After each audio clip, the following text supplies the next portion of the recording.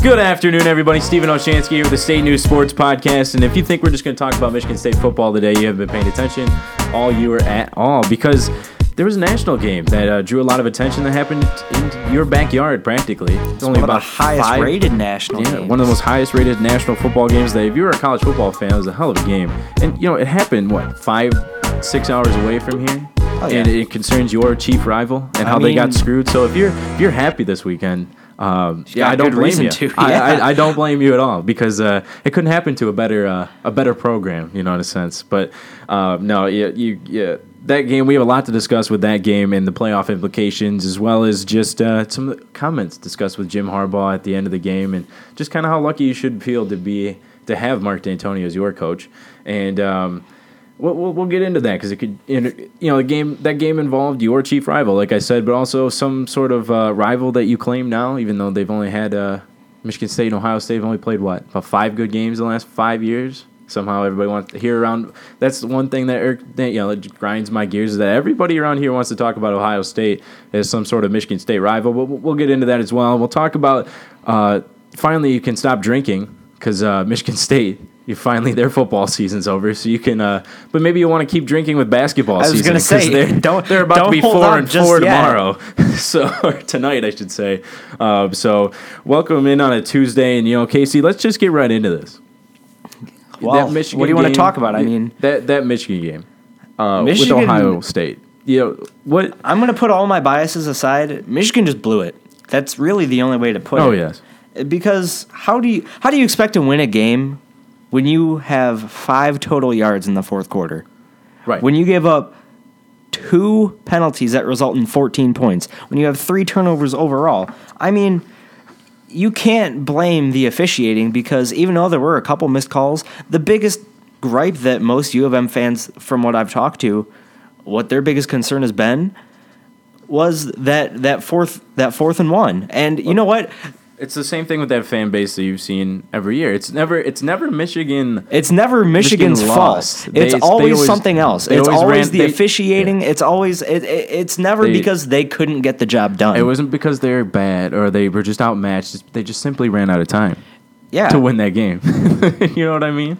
That's what they'll tell you. Because look, that fan base is, as many of you currently listening to this know, is very insufferable, and they had a chance to finally act, kind of their age, or to act like they had been there before. But I don't know why, I don't know why we expected them to do anything other than blame the refs in that game. And, for the most part, before I get into this point, they did convert on fourth down. Ohio State did. There wasn't indisputable evidence to overturn that call. No, he got the line of game, because people were like, the one thing I saw with that is everybody's like, bring out the sticks, measure it. But you can't measure it if the ball is placed exactly at the 25 and you only need 10 yards to get, because it's overtime. There's no measuring overtime first downs. It's either you're going to get the first down at the 15 because it's exactly 10 yards from where you get the ball at the 25, or you're not.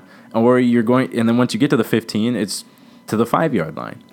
And so you couldn't measure anything on that, and JT definitely did get there, because you watched it. The guy's butt is on the line, and he runs right into him. The ball gets there, and he's knocked back. And I saw a lot of that on Twitter. Was everybody took the picture of JT on the ground, saying that's where he was down. That's not where you're down. That doesn't apply because of forward progress. Because forward progress and where he got stuffed and got pushed back. Now, if he had turned around, if he physically himself willingly turned around to try and make a play and fell down, then it wouldn't be a first down, because he went back. And hats off to the Michigan team, because most of them, except Jabril Peppers, showed a lot of class after the game.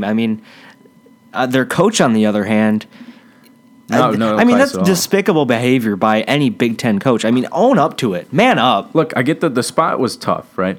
The spot is tough, and look, the calls, there was a wide margin onto Ohio State's side where they had most of the penalties were called on Michigan. I can understand that. That's a home field advantage, though. The refs are a part of the game, and we've gone over that many times, where the refs they're physically a part of the game, but when you're up 17-7, ball on the 1-yard line, making it could have blown the game wide open and put away any sort of rest for Ohio State, and you fumble the ball. Or you practically gave them 14 points. You really did, because he had the pick six that directly led to 7 points. And then you had the other turnover, the fumble on the one. That and the interception on the one. That made it, let's see, the interception not on the inside the 20, and that set him up. And then on the offsides call, where he ran offsides and Harbaugh blew a gasket. That's the problem with this, is that Harbaugh literally cost them a good amount of that game. Oh, yeah. Because his decision one, he had to play Spate, who did not look that bad. He didn't look that bad at all, but I mean, you could tell he was hurting. Deep throws. Yeah. He could not make those deep throws. And so, that's kind of what Michigan relied on the whole season, especially in the close games. Chesson and Darbaugh, and but look, that was one decision. Is he knew he couldn't play O'Korn to win that game, and then he had to put in Spate, and Spate throws 2 picks when he got pressured inside, throwing inside his own 20 from practically his own end zone. You can't force your quarterback to try and make you plays with a hurt shoulder. Anyway, and then the next one, especially when they pulled him off sides there, and then Harbaugh practically got what's the equivalent of a technical foul with the unsportsmanlike conduct. You put Ohio State on the goal line with that. The 15 yards or half the distance to the goal, they're gonna score. Plus the 5 yards that got tacked on from the other penalty. Of course, the Ohio State was gonna score. And Harbaugh, this is what happens when you act like a child.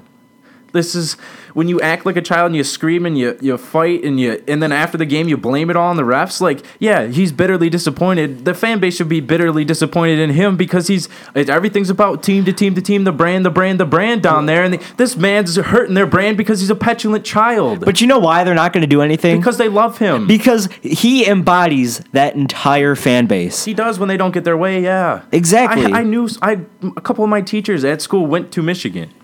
And I talked to them after the game, and they were not upset because they were smart about it. They go, look, you can't have 3 turnovers and blow a 17-7 lead with 1:46 to go in the third quarter. So practically all you had to do was hang on for 16 minutes.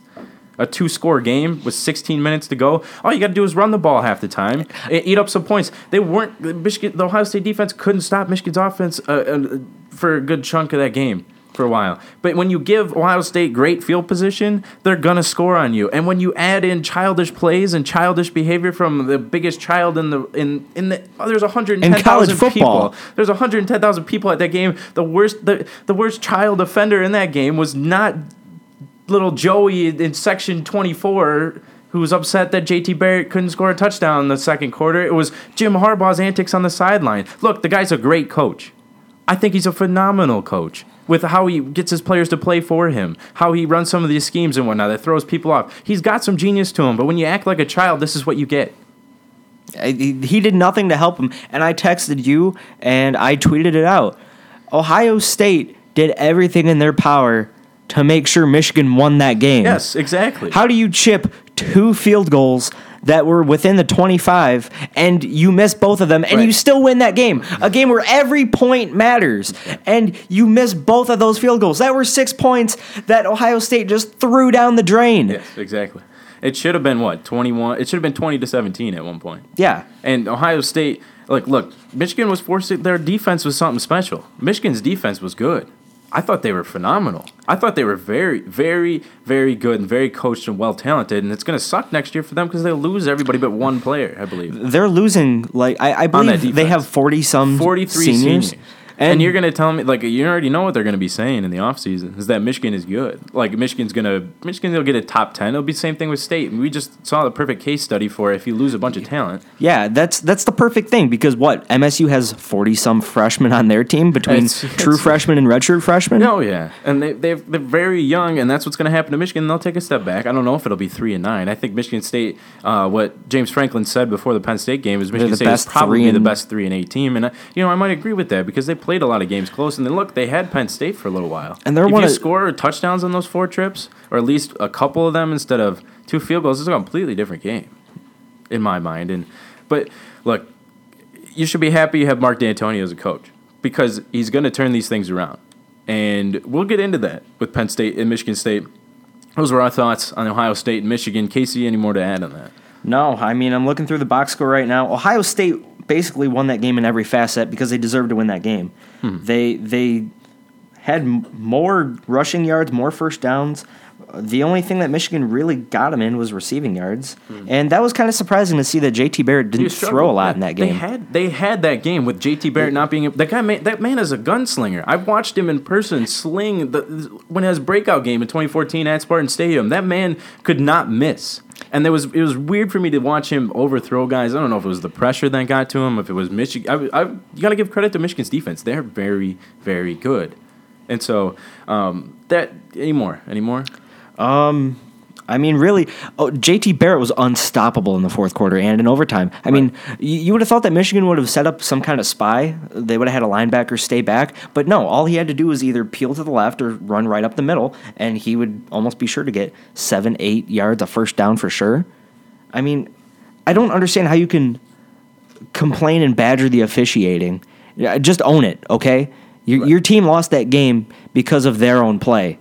So if you're going to complain about Michigan losing that game, you need to realize you need to take a good look in the mirror and look at your own accord, because sure, the refs didn't help with some missed calls, but you need to look at it and you need to own it, because your team did nothing in your favor to help you. Yeah, exactly. Ohio State should have lost that game, and they didn't, because quite frankly, they were the better team and they took advantage of all the other mistakes. Exactly. So when we come back, we'll talk about Michigan State and Penn State and what's going forward and how Mark Dantonio will choose to attack what should be a very interesting offseason.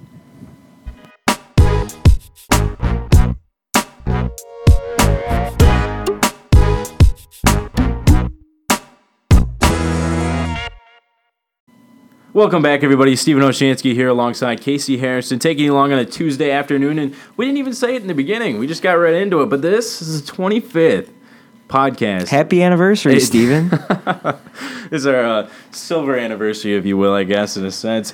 Thank you for listening. If you're listening this long, and if you've listened to all of them from the beginning, I think it's very special that we've been able to keep it going. I think it's grown.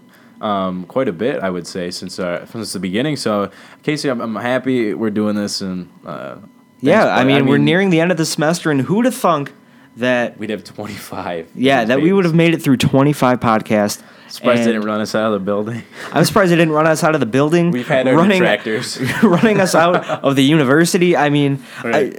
I mean, we've said some things out here that I'm surprised people. A couple people have called for, at least my head. I know that, but But we've got some interesting things to talk about with regards with Michigan State and Penn State in that game. And, kind of a game for a little bit. Michigan State looked good behind Damian Terry's play. I thought the guy came in with 7-12 for 101 yards before getting bucked by a concussion. And that was just kind of the epitome. That was like a microcosm of how the season has gone. Anything good for Michigan State is just squandered away. And for the 12th straight game, they led. And they still couldn't win. They've only won 3 of those 12 games in which they've led at least one. I believe they're one of 10 FBS teams to actually lead in all 12 games. Right, exactly. And so it's going to be I saw some bright spots in there, but there were also a great amount of injuries again. Oh yeah. When it just seems anything bad that can happen to a bad team, it's just going to happen. And so I was not surprised to see Michigan State get injured, things wouldn't go their way in the end. And it kind of reminded me of last year's game with Penn State, where Michigan State took a beat-up Penn State team and just ran train on them. We put up 55 to 16, and Penn State pretty much did the same thing. I mean, they weren't, they didn't take their foot off the gas, and Mark Dantonio does the same to other teams sometimes when he says, hey, they got to stop us. Penn State we have to stop them, and that's what he said. And they didn't. And so he said that's what you get, this payback. That's what happens. He didn't take it harshly, which is good because, there's some other coaches in this conference that would take it harshly. The Spartans, basically, they came into that game. They came into Happy Valley, and Penn State was like, hey, remember me? And then just socked them square in the temple. I mean, Michigan State at the end of that game was just on the ground writhing in pain. Not really sure what to do. I mean, look, they had their flashes. That game was painful to watch at some points, and you feel bad for the seniors. I'm not knocking the Spartans when I say that, but I'm almost glad the season's over. No, you should be. You should be glad the season's over because you look at it, you go, look, it's a blemish on Mark Dantonio's record. It's he's going to turn it around. They should be better next year. How many of these freshmen and redshirt freshmen got experience, and now they get to take that in throughout the winter through spring and then come out next fall? They should be good. Like Dantonio was saying, a lot of these guys just have to bulk up. And that's just part of playing this game. When you play seniors, the teams that are senior laden, these guys are huge. These guys are bigger than you. Like, look, I might be like 100, 6'1", 190. But if I'm gonna be a wide receiver for Michigan State, I would need to be 6'1", 210 at least, or 6'1", 220. Like you're gonna get hit, and it becomes with, I remember going through this in high school. Look, you start off as a freshman, you're not as good. But by your senior year, you're bigger, you're stronger, and you're just better. And that's what's going to happen. I mean, you might have a mind for the game. You might football. know what the routes are. You might know what the technique is. Right. But to physically execute it is a totally another game. Some guys just aren't there yet. And so Michigan State, they have to reevaluate what they're doing, especially in terms of coaching decisions. And Mark Dantonio made a very interesting comment that I think we discussed. And Casey, I'll let you take it away. If he said that he was not planning to shake up or fire anybody on his coaching staff, and do you find that as the right route to take? Well, I'm gonna fire a question back at you. What is the definition of insanity? Doing the same thing over and over again. Yeah, and expecting a different result. I mean, there's two sides of this coin. I mean, you can cop out, and that's kind of what I'm doing because I'm presenting two sides of the situation. Is one, these guys are tenured. I mean, these guys have been here for a while under Mark Dantonio. Right. And the one thing he's always keyed on is loyalty. Yeah, I mean, you never want to just clean house just for the namesake of doing it. Just for the sake of cleaning house, yeah. But the opposite side of that coin is, I mean, is it really going to hurt to change up everything? I mean, you finished 3-9. If you don't finish better next year, you got some real problems. So now is the perfect time to experiment and, try something else. I mean, it sucks for guys like Dave Warner, who after a 3-9 season might not be able to find a more glamorous job than Michigan State. Right. But, I mean, that's how the coaching industry works. I mean, and I'm thinking more and more about this. I don't know if it was necessarily Dave Warner or Jim Bowman, or if it was even Harlan Barnett on the defensive end. If it was just the kind of talent and guys that they had that maybe they had to dumb down the defense or dumb down the offense. And maybe it was because they knew they weren't going to be very good and Tyler O'Connor couldn't make these kind of throws. That's a rumor that I heard at the beginning, is that the talent wasn't quite developed enough yet, so you had guys like Dave Warner and the people that were designing plays on offense and defense. Since they run a pro-style offense, they didn't have guys that were ready to play in a style like that. And the thing is, they were trying to shove a square peg into a round hole, and it just wasn't working. And I mean, this season is everything. It's a living tribulation of that. And here's the thing about college sports is they're going to protect their athletes any cost you get. So if you were to go, hey, is it your guys that you need to dumb down the offense for? And it's not you. If it's not you, then who is it? Well, they're going to defend their guys every day and just put everything on them. And that's what you need to do as a coach. You got to, when your team makes mistakes, you don't call out your guys. So you'll never get an answer. For as long as we could ask 5 years down the road, but on the record, he will never say, yeah, it was because Tyler O'Connor wasn't as good as we thought he was after 5 years. Or Damian Terry, maybe he wasn't ready yet to run the systems that we wanted him to, and that Connor Cook and Kirk Cousins were just kind of twice in a X amount of year talents. But also was the offensive line. I think their offensive lines took a step back this year as well. And so, but Connor Cook had a great offensive line. L.J. Scott was running behind a great offensive line. He still looked good this year when the offensive line just wasn't all that good half the time. Yeah. And so it kind of reminded me in a sense of Le'Veon Bell, where he just kind of was just good no matter what was in front of him or who was defending for him or blocking or anything like that. But Le'Veon Bell, was a rare talent. I'm not saying Le'Veon Bell or L.J. Scott is Le'Veon Bell or anything like that. I'm not saying they're on the same level, because they're not. And L.J. Scott, I mean, he's going to be good. Hopefully he has to stay. So you look at it, I think coming back next year, that the talent is going to keep going, is going to keep progressing, and they'll be good. I'm not saying they're going to be world beaters, go 12-0. I'm not delusional. No. I'm not a Michigan fan thinking, hey, we're going to go 12-0 every year, or I'm not Notre Dame fans or USC fans who just expect championships on championships or whatever. Look, I grew up watching this program in like 06, and then from the years Mark Dantonio was on, the bowl games were nice because they'd never been there before.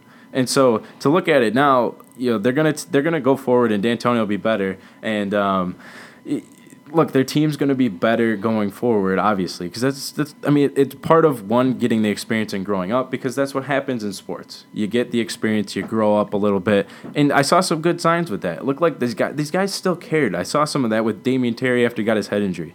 I mean, the guy was playing an emotional game at Penn State in a season that didn't matter. I mean, it was almost like a homecoming to him, though, too. Yeah, but he still cared enough, and you could see him crying with the towel over his head. Like, there are guys that care on that team, and going forward, like, look, the team's going to be good again. You're gonna have good linebackers again. I mean, Riley Bulla, he's going to be gone, and he was one of your leading tacklers. But you got Chris Fry, and you got John Reschke coming back, and Andrew Dowell, who will be better, because this was practically his first year of playing. And so you're going to have guys who are better, and the younger secondary is going to be good. Monte Nicholson, I don't know if he returns, because I've heard rumors that he doesn't.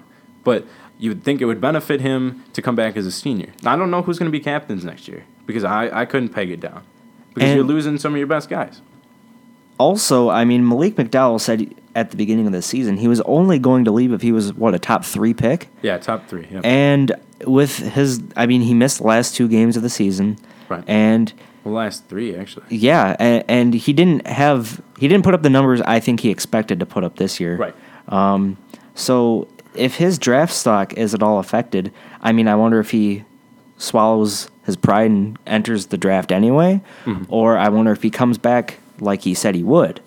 Right. I think he would. I don't know, because he's an incredible talent. He's very incredible. But I think maybe if he had another year to polish up his resume, right. And it might be team chemistry issues. We will never get those answers. You can never ask, hey, do you guys hate each other? Because they'll never say it.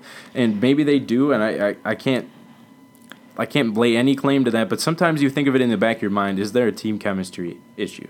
And even if we ask anybody on that team, it would have to be off the record, and we could never share it if they were ever to be really truthful with us. Maybe there's a chemistry issue. I don't know. Maybe we'll have to do some digging and find it out.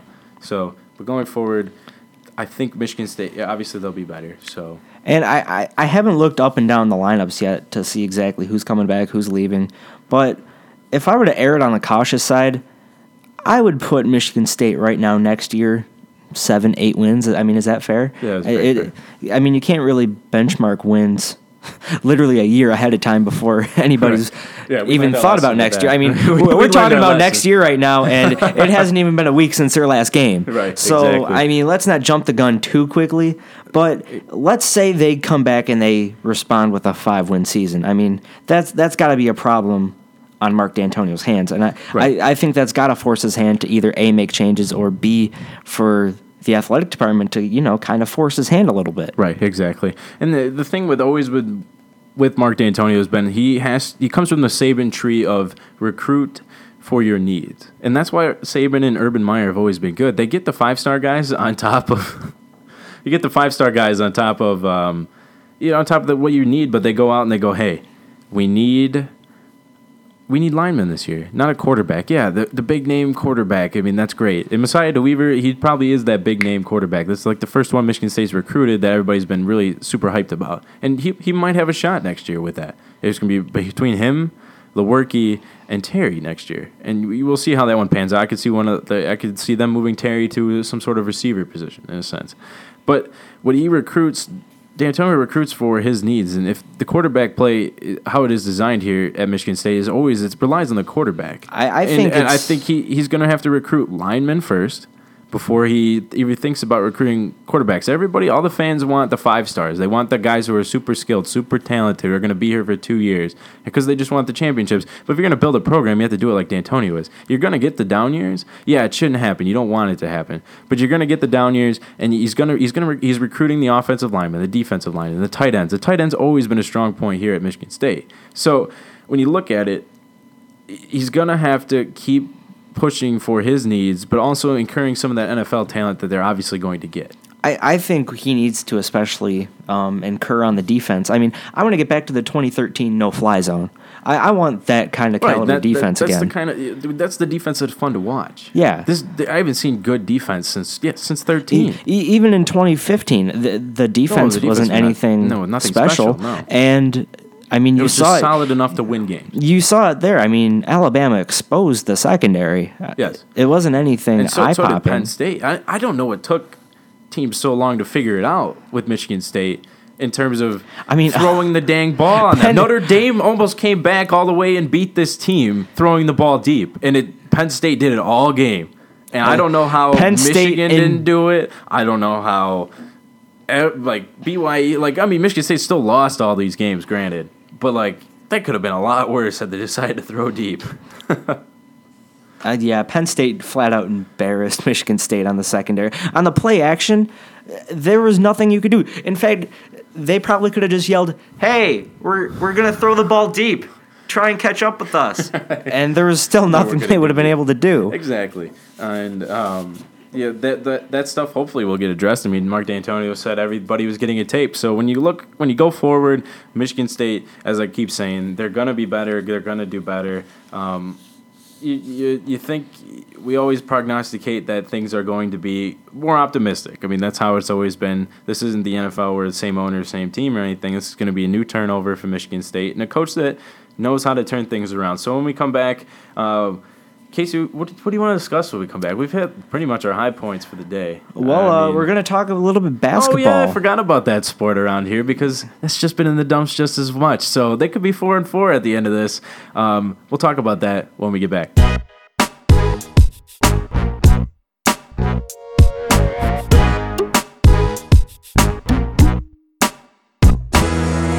Welcome back, everybody, to a Tuesday edition of the State News Sports Podcast. Casey Harrison here, taking you along on the afternoon. And Stephen, MSU played 3 basketball games over Thanksgiving break. I had to watch all of those games. And yeah, you did. That's your job. Yes.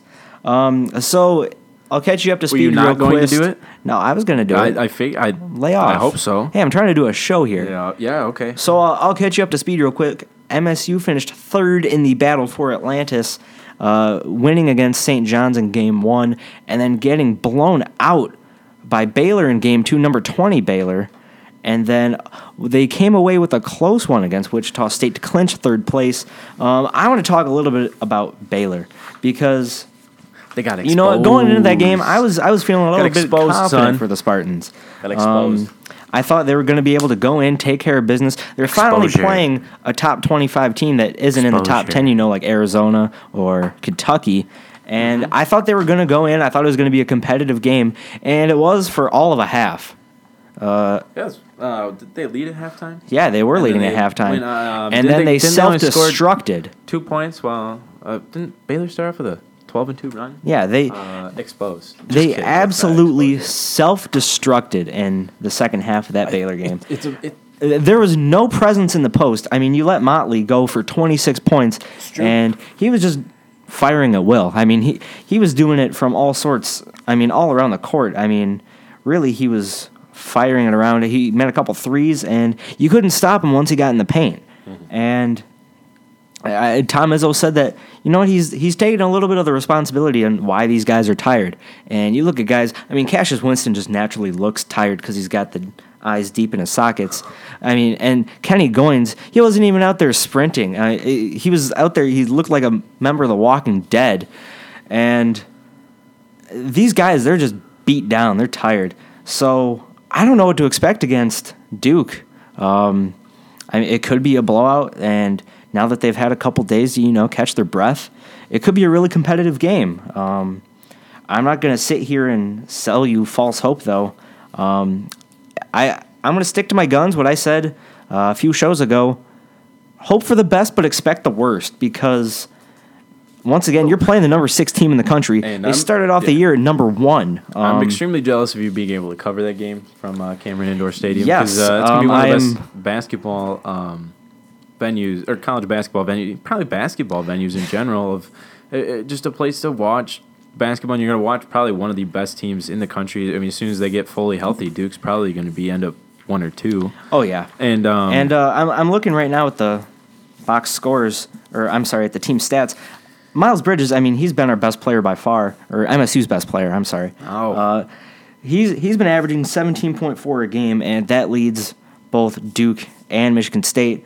But the big problem here is you've basically got 3 Miles Bridges on that team. Right. You've got Luke Kennard averaging 17.1. You got Grayson Allen with 16.1, and then Frank Jackson with 16 a game. I mean, those are three very good scorers that you're going to have to keep your tabs on. And once Michigan State gets tired, you saw it against Baylor. I mean, and even against Wichita State. Michigan State was up by 18 at one point, and Wichita State came all the way back to only win by 5, and they only won by 5 because of last-minute free throw shooting. Right. And that's going to be the key. I mean, as long as the Michigan State defense, as long as Nick Ward stays out of foul trouble, as long as Josh Langford stays out of foul trouble, because you saw in Wichita State, he fouled out in that game in probably a senseless foul number 5, where the guy was going out of bounds anyway. There was no need to push him out, you know. Yeah. I think a lot of these losses, you could look. Everybody had high expectations for Michigan State. If they had come out of this first 7 games like 5-2 or 7-0, that would have been something beyond, I think, a lot of people's expectations. I'm not even calling this a disappointment, though, because, right. I mean, what do you really expect out of a class that's mostly freshmen? I mean, a lot of it's just a byproduct of youth and not being able to freshmen break and down. Upperclassmen that really didn't play all that much. Not being able to break down games. I mean, you're missing probably practice. biggest leader in terms of playing minutes, aside from Tum Tum and Schilling. Right. And other than that, I mean, really, Kenny Goins didn't play. He didn't play at all last year, didn't he? Because he was redshirted. No, he did. And Kenny Goins played last year. That's right. But other than that, I mean, Matt McQuaid gave you a handful of minutes a game, and he's on and off. If he can hit his 3, he's going to be really good. The thing with Michigan State is they don't have a pure shooter when they did in Bryn Forbes. Yeah, that was supposed to be that's kind of what they're trying to get game. McQuaid out of. And he's just not there yet. Yeah, if he gets there at all. I mean, he's only a sophomore though. Right. I mean, he's still got plenty of time to develop. Right, exactly. He has it in him. We've seen him all shoot. I mean, you've seen him. He's hit 3 consecutive 3-point field goals. I mean, he's great from downtown, and if he gets an open shot, he's gonna make it probably 7 times out of 10. Exactly. The big thing is just you got to keep your legs fresh on the defense, and you can't slow down, because once you start to slow down, teams are going to exploit that, and you've seen where that goes. It can get ugly real quickly. And Stephen, is there anything else you want to add? No, I mean you've been on top of it much more than I have. You were able to watch a lot of those games over break. I was out busy doing things, so. I think Michigan State basketball will be fine once it hits Big Ten play, or once it gets through this Duke game. It has such an easy that's what I've been saying. That they should end up by the break. I think that they got how many games before January, like 5 or 6. They should end up 10-4. Oh yeah, and that'll be a good thing because they're finally going to get a chance to catch up on just being a person, being a student. Being a student, being able to break down tape, getting into an actual regular routine. And getting to actually practice. I mean, exactly. You only get X amount of practice days when you're flying from New York to the Bahamas to Arizona. I'm sorry, Hawaii. And those are experiences that will sit with a lot of them. I mean, now you know how to handle a tired, fatigued team, and it's a shock to your system as a freshman. Oh yeah, so, it's like jumping in a pool of just ice cold water. Right, exactly. And so you adapt, you get used to it, and once these guys, Miles Bridges, is he going to be one and done? I think it depends how he plays the rest of the year, and so we'll see it. And Casey, final thoughts on today's show? Really, I mean, everything's been. I wouldn't call. Don't panic just yet with MSU basketball. Right. Stay the course. Don't fly off the deep end, because come Big Ten season, and watch this. Come Saturday when they play Oral Roberts, they're going to be putting the yellow hammer down. I mean, they're just going to be smacking everybody left and right, because if you look at the rest of their non-conference schedule, it's a bunch of nobodies. Right. Exactly. So that'll do it for our 25th edition of the State News Sports Podcast. Thanks for being along with us, Casey. Oh, jeez. Thank you for I'd like to listening thank everybody for sticking with us for 25 straight episodes. For 12 weeks now, you've been staying the course. And you can hear more from us. We've got some stuff, and there'll be some shakeups at the break in terms of jobs and positioning, and we'll get into that next show. So we'll see everybody on Thursday. Be safe.